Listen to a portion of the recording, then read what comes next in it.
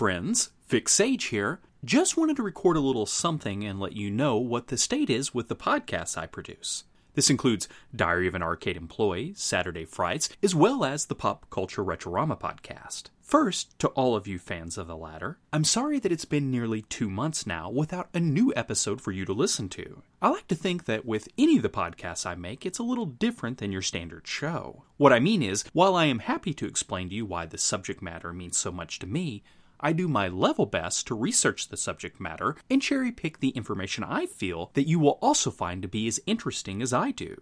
Not that I always succeed in that. Anyone who has listened to the Warp and Warp episode of the Diary podcast will probably agree. The Pop Culture Retrorama podcast is generally a whole lot harder to produce. For example, with the latest episode, which was the history of Hasbro's Visionaries, Knights of the Magical Light toy line, I had basically recorded the entire episode. When, at the very last second, as I believe I mentioned on the show itself, a nugget of information was revealed that led me down a rabbit hole of amazing facts about the artists responsible for the figures. So I had to redo the show. Having said that, throw in the fact that I'm working more now at my jobs. After work, I look around and the only thing I feel like doing is getting some dinner and going to bed. I also have more of my time being taken by writing itself, generally 2 articles a day for the Pop Culture Retrorama site, in addition to the Facebook pages. Thankfully, I have Rock4J's help on the Saturday Frights page, but the other 3 pages are handled solely by me. Now, this little status update on the podcast is not to report that I'm throwing in the towel on the shows or anything like that. Just an explanation of why there is no new episodes for the month of March for Saturday Frights, Diary of an Arcade Employee, or the Pop Culture Retrorama podcasts. Speaking of writing, back in the day when I was writing for the Retroist site, it was okay to take off a day or 2 to devote to the podcasts. I knew that the Retroist or another author would be there to pick up my slack.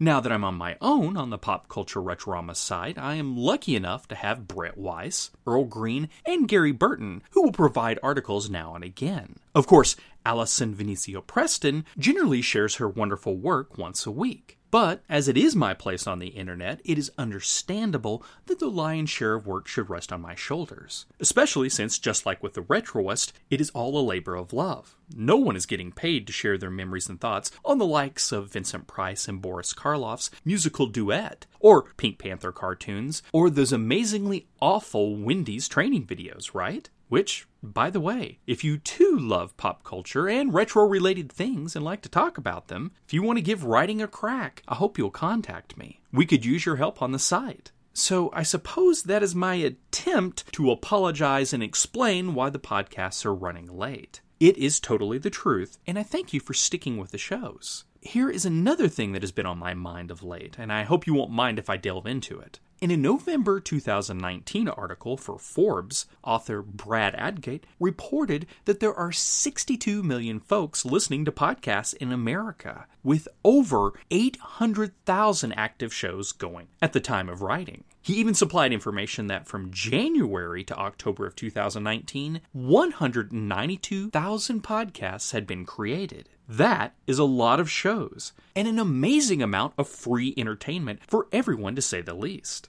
When I used to do the Retro Radio Memories podcast, focusing on old-time radio, I would say the shows proved that audio dramas were just as powerful now as during the golden age of radio. When I started podcasting, it was with Saturday Frights. Thanks to the encouragement of the Retroist, Sean Johnson, Rob O'Hara, and many others. I sort of had a plan in mind. I wanted to present something just a little different than your average podcast, discussing the subject of horror films. I wanted a co-host, a character that was a little mysterious and maybe spooky. A nice foil to what I think is my straightforward manner. It also tied into my love of meta-humor and world building, I suppose. I never became a movie director as I wanted to be in my youth, but I was at least able to craft a story of sorts. Then came the Retro Radio Memories podcast, because I love old-time radio. The Shadow, Lights Out, The Green Hornet, and Inner Sanctum, to name a few. The success of both those shows, and let me add, I was pretty blown away by the numbers for Saturday Frights. The amount of downloads was astounding. The popularity of those led to the Diary of an Arcade Employee podcast, because I obviously felt it would be interesting to share my love of the golden age of the arcades. in addition to talking about some of the aspects of working at the arcade that one of my best friends opened in my neck of the woods. Once again, I was lucky enough that folks seemed to like what I was talking about with that show too. Then there was the kind of creepypasta show for the Projectionist, my co-host on Saturday Frights, one that my friend Ross Shirey later joined and made far better, because, as I previously mentioned, the character works best as a foil. Gary Burton and myself even recorded a couple of episodes of a brand new show entitled The Tune-In Podcast, where we would discuss all manner of classic animated shorts and TV series. That kind of hit a snag when we realized that a key format of the show didn't quite work as intended. We are still tinkering with that idea, and hopefully it will be released at some point in the near future. It helps that we both work at the arcade now. Getting a little off subject here. So here is the thing. I took nearly a year hiatus from both writing and podcasting. This was due to my wife feeling that all I was doing was working, and she wasn't wrong. So during the hiatus, I found a comfortable balance and was very happy to return. What didn't return was the number of downloads for the shows. Please, do not get me wrong. I really do not do this to be someone of interest on the internet. I have constantly stated I'm no expert in any of the subjects I tackle on the shows. But, on the other hand, if you put a lot of work into something, you do hope people are listening. The Diary Podcast is doing fine, at least from what I understand of the download numbers I'm privy to. Saturday Frights, though, and Pop Culture Retrorama, to be blunt, they aren't doing great. More with the former than the latter. A couple of weeks back on the individual Facebook pages, I asked, hey, what do you think about the shows? What do you like, or what do you think I should change? Both the Diary and Pop Culture Retrorama shows received plenty of suggestions. Good ones, too. Saturday Frights, though, besides a comment from Rockford J, it got nothing. So, I can take this a couple of ways. The show just isn't working as it is. That would explain the lack of downloads over the last year or so. Or, people just weren't feeling like communicating that day. There could be another element, and that is, unless you're visiting my Internet Archive page for the shows,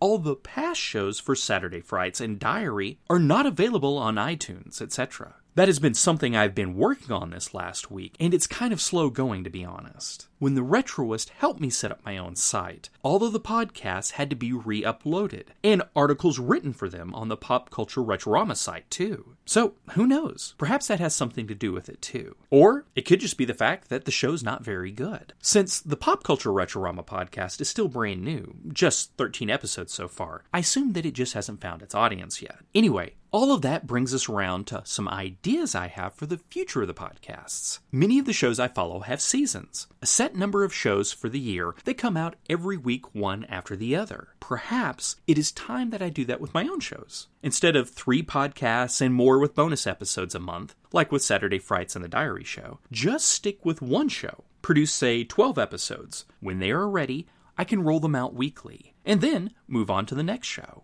This is definitely where you loyal listeners come in. Let me know what you think about that idea. I will say that I would still produce bonus episodes now and again, in addition to the season plan. And I think that's all I have on my mind about the state of the podcast at the moment. If you have any comments on the shows, I'd love to hear them. You can contact me at vicsagepopculture@gmail.com. Or feel free to leave a comment on the Pop Culture Retrorama podcast site for this podcast article. Feel free to leave a comment on the Pop Culture Retrorama site for this podcast article, or even on Facebook. I appreciate you taking time out of your busy schedules, my friends, to listen to this update on the podcast and possible future of the shows. I know we're living through some interesting times at the moment, and I dearly hope that you and yours are safe and sound. You all be careful out there, and I'll talk with you soon. This has been a Pop Culture Retrorama podcast. Thanks for listening. Have a better one. Goodbye. End of line.